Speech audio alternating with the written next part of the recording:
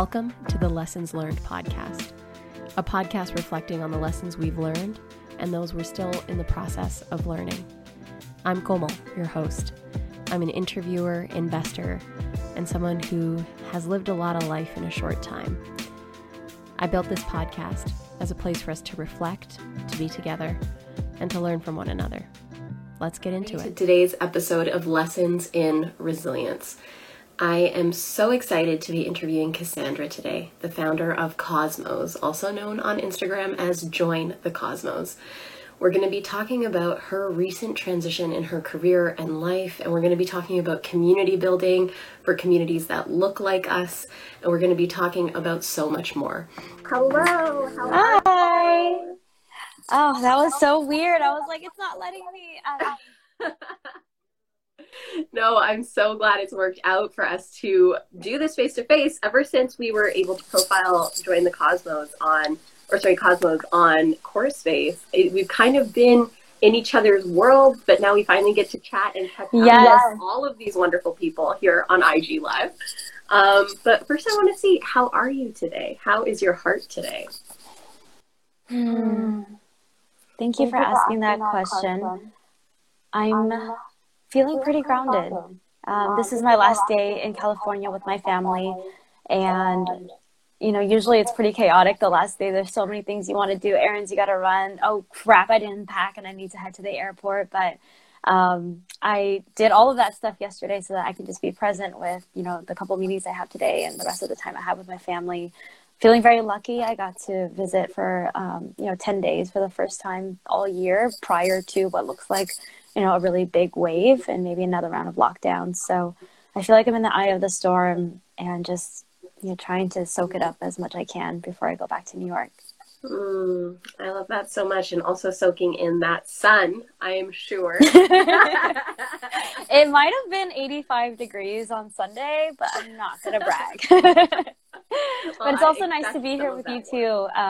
Sahaj, I think, messaged me yesterday to say she's so excited to see her worlds collide, and obviously was a big fan of CoreSpace when you were still running it, and been following ever since, your journey, your evolution.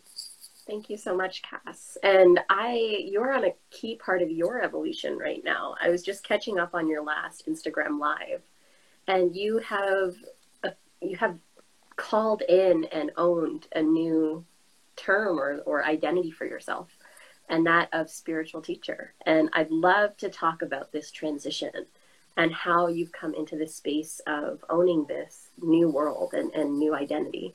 And I would love to hear first, I know for myself as a South Asian woman, the wellness space has been so co-opted and just owned by white folks.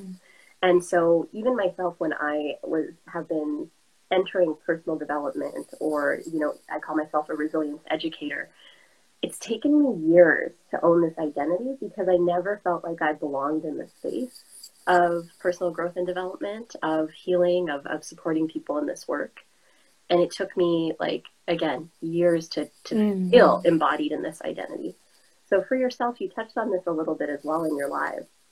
What has the journey been like for you to come into this identity and own it in its fullness and to see yourself in this light? I'm so glad I had breakfast. That's a beauty question. I love that we just get to dive in. And again, I also want to affirm you taking up space in the personal development and speaking and coming into your power. I'm sure there's a book in your future as well. I'm already seeing it, and I affirm you in that.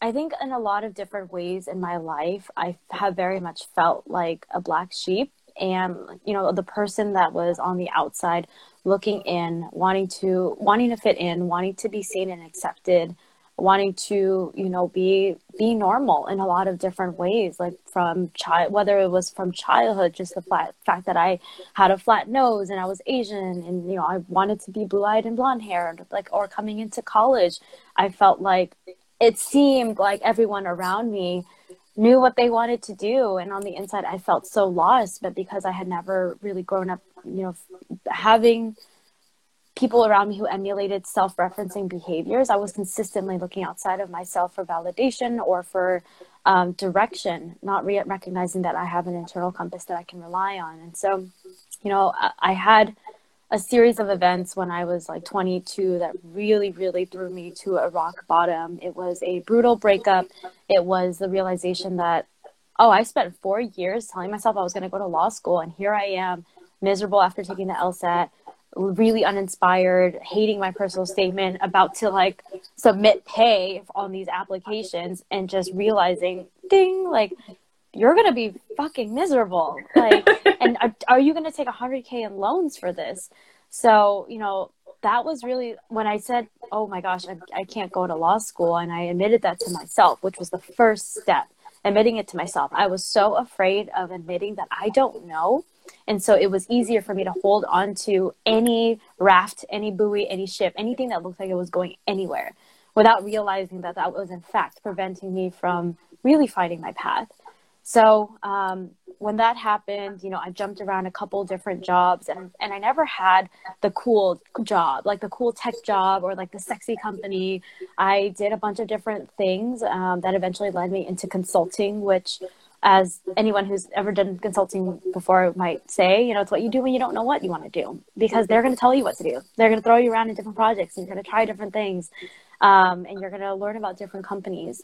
So I was forced to let go of all the things that I thought I knew I wanted, because I hit a moment where, like, up until now, it just wasn't working. I was so unfulfilled, and I was more lost than I was before. And so in accepting that I was lost, I could actually start finding my way. I could actually start figuring out, like, well, what do I want? Like, I can ask questions of myself that I was too afraid to prior. And right around that same time was when my spiritual journey happened, which is funny, right? Like, when you hit rock bottom, that is the moment where, you know, a lot of the illusions melt away and you're left with nothing but truth. And in order to cope with the real pain and discomfort I had of many of these structures that I built for myself, which were illusory anyway, falling apart, I needed something to anchor into.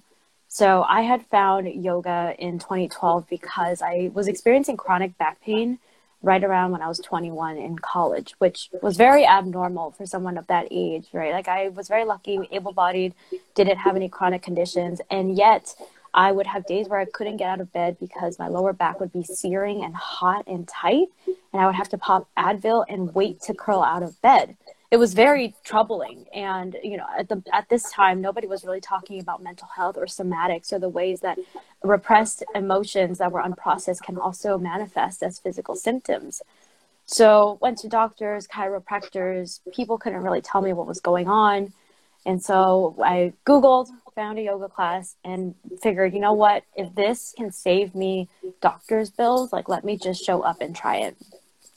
All of those things, I think, together really put me onto a path of, now that I know that the truths that I was looking outside of myself are not for me, where do I go to find the truths that are mine?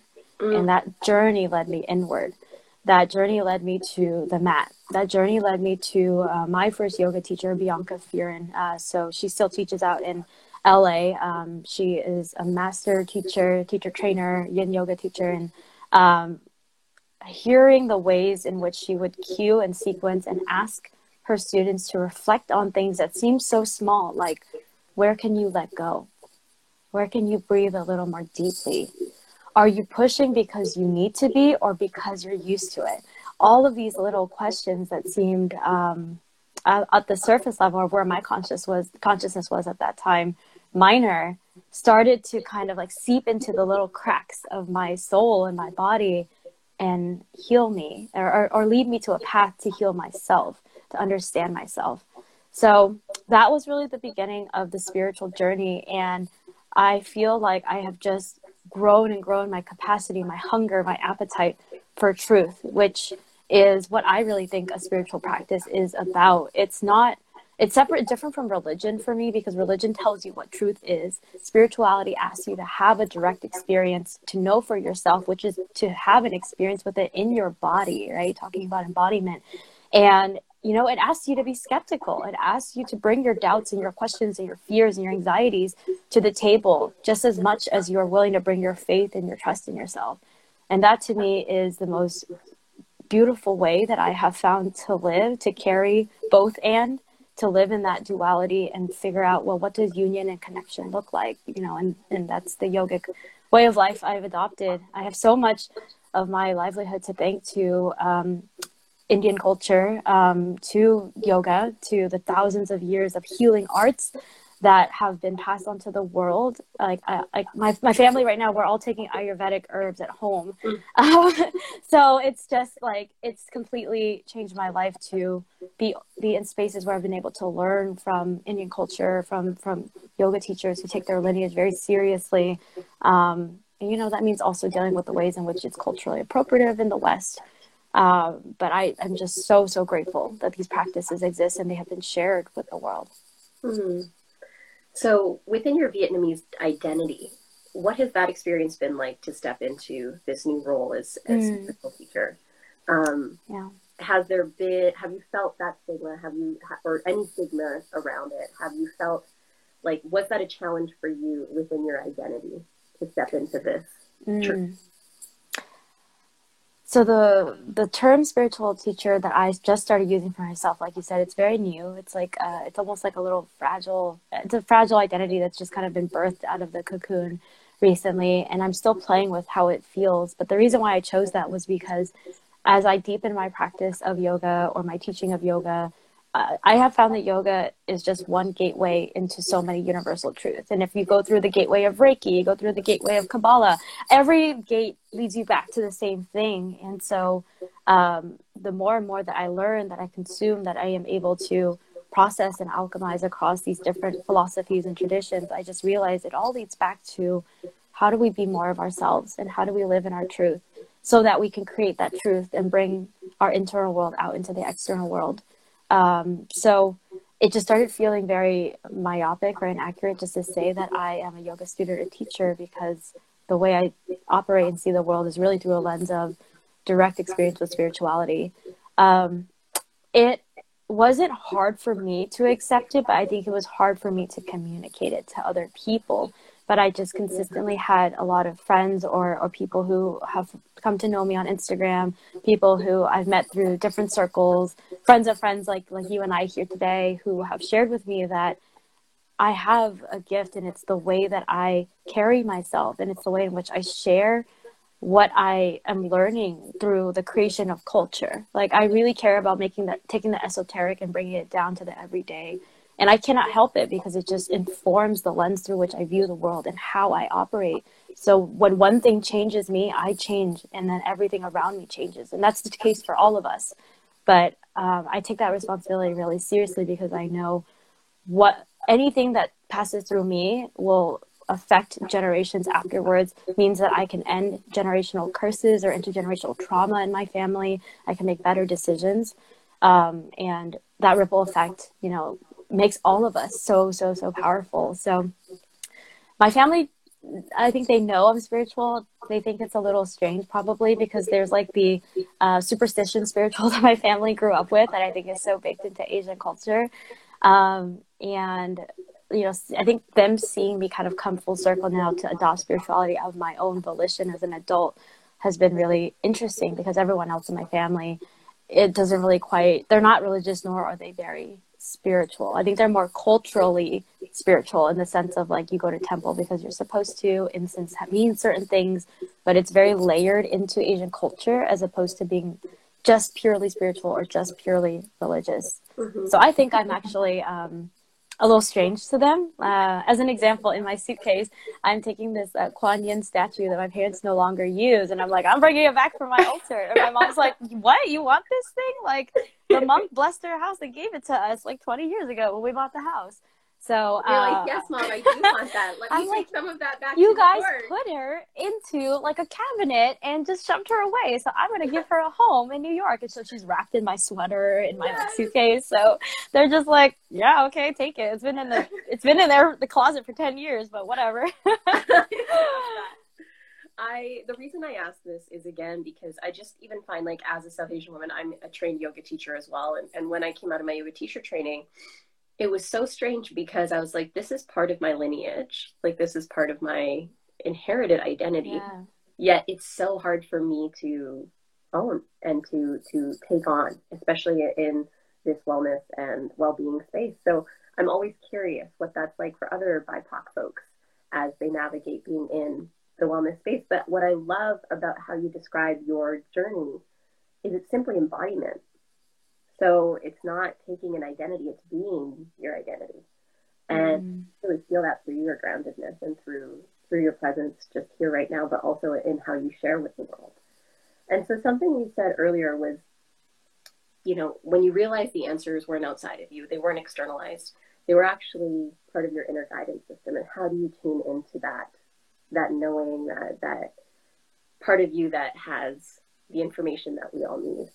What advice would you have for those who are watching to tune into that inner guidance system for themselves, especially in this chaos that we are in right now? Oh, this is such a juicy question. And this is because I firmly believe, I don't like the word underrepresented. There was, I think, those of us who've been historically and like kept out of institutions and structures of power. I think the reason why it has been hard for us to come back to our spirituality, our ancestral lineage, like you said, the things that are rightfully ours, our inherited identities, is because like we cannot talk about that without reckoning with how violent Christianity has been. Like, Christianity forever changed the world. It caused wars. It led to complete genocide of groups of people, right? And so, of course, it's hard for us to come back into these things because in our own bodies, we have had to repress maybe our practices, we've lost our traditions, we've needed to, like, in order to survive. Like, so it really is a privilege for me to be at this point where it's safe for me to explore these things, because I don't know that's the case for my parents, don't know that's the case for other people in my line. And so now what I find so empowering about spirituality and about like, and spirituality as a tool or mechanism for connecting with ourselves is not only in practicing it, is it a form of activism and a form of healing, but we are creating, I think, like space for other people who might have experienced the same shame and the same, you know, heady mix of feelings that comes with decolonization work within ourselves, to start to be open to the idea that they can also go there. They can also unpack and figure out what's really for them. But this is also why I'm so passionate about spirituality. It really is for me a practice, a ritual of activism, of decolonization, of coming back to who we are at the simplest kind of definition of it. And to your question about how for folks to kind of tap into that intuition and inner knowing, what I needed to do first and foremost before I could even begin, and it's a lifelong thing. Like, I still have moments where I question myself, where I doubt, where I hem and haw and like wait to say what I really want, because I am constantly working on removing white supremacy, removing capitalism from myself, and so that the truest parts of me can shine. But I needed to remove the noise. And I think that is the scariest thing in the beginning. And by removing the noise, it meant I first had to assess in my life, what is going on? Like, how can I just start to have more awareness about what is working for me and what is not? And how can I notice, like, how much time am I carving out for myself, and how much time am I consistently giving away to everything and anyone that asks anything of me? Because I was that person. I was really addicted to the idea of climbing the ladder, to hustle culture. You know, this is 22, 23-year-old me, really addicted to being everything for everyone. I'm also an Enneagram 2, which is the giver. I'm a 2 as well. Oh, yes. And I'm an older sister, and I'm also the strong friend. So this is a very kind of like crappy combination if it's done without boundaries. So I learned all of that the hard way. I was like, and I became resentful because I was never there for myself when I needed it, because I was giving away all the goods, all the juice, all the energy to anything else that asked anything of me. So that was really my first step of like creating those boundaries so that I had spaces to be with myself and to really hear like what I needed to hear, like to connect with my body and ask myself like, well, what do you need? What are you feeling today? Did you eat yet? Are you sleeping enough? do you like this person? Why are you talking to them? All of these questions, like the questions that my yoga teachers of past and present would like seamlessly weave into a class, right? I needed to seamlessly weave that into my everyday consciousness because it was so just not the way I grew up, or like I just didn't question myself, and I was second to everything. So that was the first step, creating that space just so I can start to notice and then probe and question, made all of the difference, and everything followed from that. But without creating that space, without moments of silence and solitude and really becoming comfortable with who you are on your own, I could never have noticed these things because the distractions are so addicting. They're so addicting, and it's built into us. Every part of society is here to distract us from that truth, from that leaning into who we are.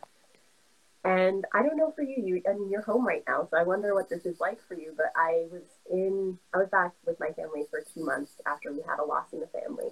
And it was really interesting because for all of my growth and development, I was able to sustain a lot of, who I truly am while I was at home. But there was a lot of regression that happened for me too. We can be triggered by our family. We can, go back into old roles and old behaviors. But when I came back, I was able to see that contrast and give myself, celebrate myself and give myself grace for this growth that I've had since I was young. So when you look back, how do you recognize or celebrate your journey of growth? Family, I think, is the hardest. Like if this were a video game, family is like the final boss in the video game, right? Like you thought you grew, you changed. Family is that final level in the video game that you really get to test out how much work you've done and if it's really been integrated into your system. And I also think as I've gotten older, and I especially attribute some of my growth to the book All About Love by Bell Hooks. But I've just been really grappling with how much we have been programmed as a society to place insane expectation and perfectionism onto our parents and onto our families, such that and this is separate from obviously like real pains, hurts, and traumas that maybe shouldn't have happened in everybody's unique family situation. But a lot of times our suffering is prolonged because we continue to hold on to the expectation that person's going to change and then fix that hole. That person's going to give me closure. Nobody's giving you closure. You give yourself closure, and you can decide like what relationship you want to have with someone that's going to create the outcome that best serves you. Like we have so much more autonomy than that I think is important to acknowledge, but we can't acknowledge it if we continue to believe that my family has to mean all of these things to me. Like, there's so many different configurations, and it's uncomfortable to admit, but I think especially as we near the holidays, it's important to center that we don't all have happy-go-lucky families. We don't all feel safe. We're not all at the point in our healing journeys where like going home is the best thing for us. Maybe being estranged for a couple of years actually is the best thing for you. Maybe going to therapy so that you have the tools to come back at some later date when you feel ready is the best thing, right? Like there's so many ways to show up. So I always think it's important to center that, because I've gone through periods of estrangement with my own family, and I'm now able to come to a turning point where coming home, I feel more empowered than I do triggered. Because growing up, my whole philosophy I had a lot of conflict with my dad, because again, I just was really headstrong. Like I did well in school, but I also wanted different things, and I have like tattoos and a nose ring now. Like I've just always wanted to do things my way, and freedom was always so important to me. Freedom and independence, which are two values in Asian culture, at least of our parents' generation, right, are really strange to them. And so growing up, I didn't have the wherewithal or the tools or the capacity to be compassionate. I just thought, well, if you don't accept me, then screw you. So scorched earth policy used to be my policy with my family up until probably I was like 24, 25, not too long ago. Then at that point, I had moved to New York, and I was across the country, and not seeing them as much gave me the distance to, I think, appreciate them, to to love them in a different way. And also when I came home, it was like, well, I'm only here for maybe 2 or 3 times a year. Are we really gonna fight about this? It gave us this strange, like, much more, I think, objective perspective than if we were all so close and accessible to each other. Then I would feel like I could just start shit and drive off, right? Yeah. Or they could start shit and be like, well, you already live here, so we don't have to like treat this as special. Or you're already in LA, as I used to live in LA. That space, I think, gave us all a new perspective on like, well, how do we want to treat each other? Because we're not always together. We're not always going to be here at the dinner table. I've also done a lot of work. Like, I really credit Thich Nhat Hanh's book, The Art of Communication, which, I mean, TLDR, basically, it's 2 really important takeaways. The importance of deep listening, like listening to hold space for the other person, not for you to interject or tell them they're wrong, you know, to let them express their truth, even if it's wrong, you know, even if you're going to refute it at some point. And then 2, conscious communication, recognizing our words can either nourish or poison ourselves and the other people that we're speaking to. Learning that, embodying that, allowed me to like really think about, well, what's important here, being right or protecting my peace? And I choose to protect my peace these days because there's a lot of anxiety in the world. There's a lot of other things I would rather be stressed out about than, to the extent possible, you know, fighting with my family. Yes, especially right now. And I'm so glad we got to touch on this, especially because the holidays are coming up, as you shared, and folks, you know, potentially will be seeing their family depending on COVID measures or what they're deciding. It's really beautiful though when you do see that growth in yourself and you're like, wow, like things used to be so different. And I'm just like even the 2 months that we were home, my brother and my sister-in-law and my niece and my nephews, they're all at my parents' house right now because they're being backed up in their house. So we all under the same roof for the first time since high school. And it was so beautiful. Like, it was such a loving way to come back to each other. And so it feels so, it's really important and powerful for us to reflect on our growth and how far we've come. And so as we wrap up our time together, I'd love to dive into this a little bit around how do you mark your milestones? So I bring this up because we're doing a virtual year planning retreat, Your Best Year, at the beginning of December. The reason I wanted to do this was because research shows us that planning and organization can help, you know, decrease likelihood of depression, decreases anxiety, just gives us a chance to reground and then be in community around those plans and goals. But what does that look like for you? A key part of my planning process is celebration. Looking back, reflecting, take an inventory of what's happened.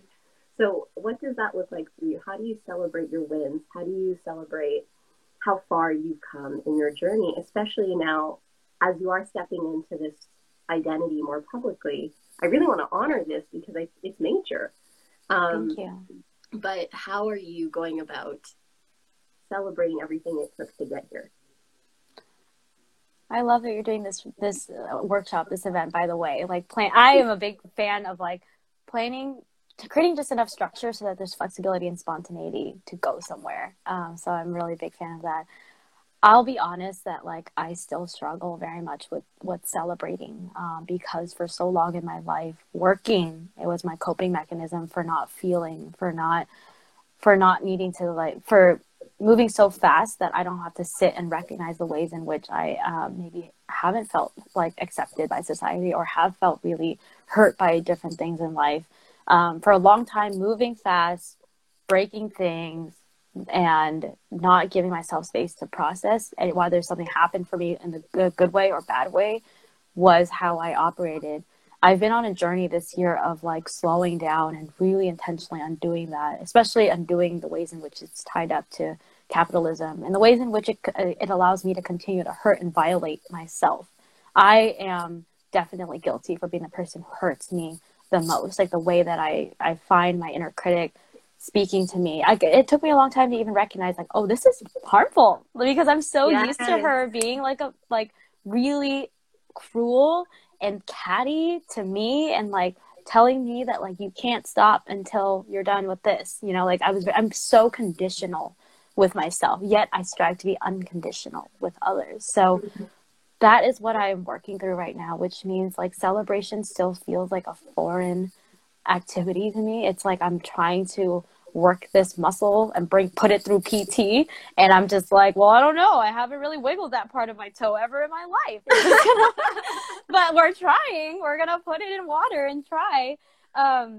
But, you know, it helps to have people like you who like to talk about celebration and who ask me these things, because it gets me to sit down and, you know, and sit down and be uncomfortable with the fact that like, oh, like that means I'm giving myself attention for the things that I'm doing or good at. Like, that's so weird. I'm not used to getting attention unless like I really work for it, or like love and attention and yeah, like gratitude and kindness from other people still feels like a little foreign to me, because I'm just so used to people not like either not letting people give it to me, because if I start to love it, that means if it goes away at some point, then it might feel like terrifying. Mm-hmm. Or, you know, like in order to open up to that, I might also open to the pain of when it's not there. But that's life, right? Like the pain and the pleasure come hand in hand. And if we cut off one, we don't get the other. That's the same with life and death. Anything that's duality, we only know life is beautiful because there's death at some point. So I'm recognizing that as a really big lesson that I get to continually work on, of you celebrate because, you know, life is suffering, as the Buddha said. Mm-hmm. It's suffering. We all suffer, but we can choose whether it's going to be pain or just like suffering. And I'm shifting from a place of like, I don't need to be in pain. I can be in pleasure as well. It's a new orientation for me. So that is to say, my milestones are probably these quiet moments when I'm just in my room and I finally take a breath and I'm like, oh, we did that. You know, like we did that. And you don't have to wait until you're like huffing and puffing at the finish line to just acknowledge yourself. Like it can be, you know, take a little break on the sidelines along the way. So it's a new muscle I'm working on, bringing that into my consciousness. I love that. And I would agree wholeheartedly. And I want us to end on what we're celebrating today. And because of how you brought in the duality of, you know, suffering and joy, I feel like it's something that I've been flexing a muscle around for the last few years, because there has been so much suffering in my life, just when it came to illnesses and recoveries and loss, these things. Yet, and today I want to share just like as my microcosm of that, because I woke up today after, and I needed this conversation. My soul needed this conversation, because the distraction that we're all experiencing in COVID can be back to our addictions, and work is an addiction for me. And so I'm enrolled back in school right now. We're launching our new product. We are doing all these things with the show and growing, and the distraction of work is powerful. And this morning, my period's also coming soon, and if COVID has made me more aware of anything, it is my emotional cycle during my period, and also the moon cycles and how our bodies are with the moon cycles. And with the new moon coming up, with my period coming up, I woke up this morning and I just couldn't get out of bed. I'm having one right now as well. Yet something about radical self-love had come up on my feed. And in that moment when I saw it, it was, and when I talk about resilience, the reason I do is because throughout our life, that timeline between when we fall off and when we like go to the nth degree of our self-hatred and then come back to neutral. For me, that frequency, or that what that bounce back in that space looks like, is the true test of my resiliency. And so this morning we were over here and the walk back took about an hour and a half. Yeah. But it included just me in a moment saying, you're still whole. You are still love. You are still God. You are still God's energy. And all that's making you question that is the illusion that we're in, is this illusion of life that we're in. Mm-hmm. And that walk back is what I want to celebrate today, because being on this live, for folks who, you know, like to follow us online or look to us for our joy or guidance or whatever it is, it's so important for you to also know that these days are hard for all of us, but that we can walk each other back to baseline together through conversations like this, and through acknowledging these real things together. So that's my celebration, the walk back I was able to do with myself today. That's really beautiful. Celebrating today. I'm celebrating that this week I have been just so intentional about, in my meditations, in my visualizations, in the moments in between calls, of connecting to my vision of the world that I want to live in, the person I want to be to contribute to it, and remembering that I am a powerful co-creator with this universe, with source, with like God, with this energy, whatever you want to call it. And the more that I remember that, the easier it becomes for me to act upon it. And so I actually pulled some tarot cards last night, and have been working on putting my scarcity, my fears to bed, and letting them know no more. You're here to inform me. You're not here to control me. So that is what I'm celebrating. It's all these little ways that like I'm just pausing to recenter and reorient to my North Star, which is my highest vision for my life and for the world, and for love and healing and connection to happen for every living sentient being on this earth, and knowing that I am on the backs of ancestors, and I am an ancestor in the making as well. Thank you so much, Cass.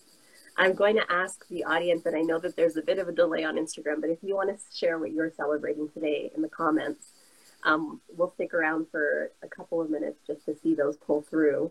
I know we're about 10 minutes over, Cass, so if you have to head out, please do. There's no, don't worry about sticking around, but I just wanted to benefit from you staying with us. But thank you so much for your time today, for all the work that you're doing.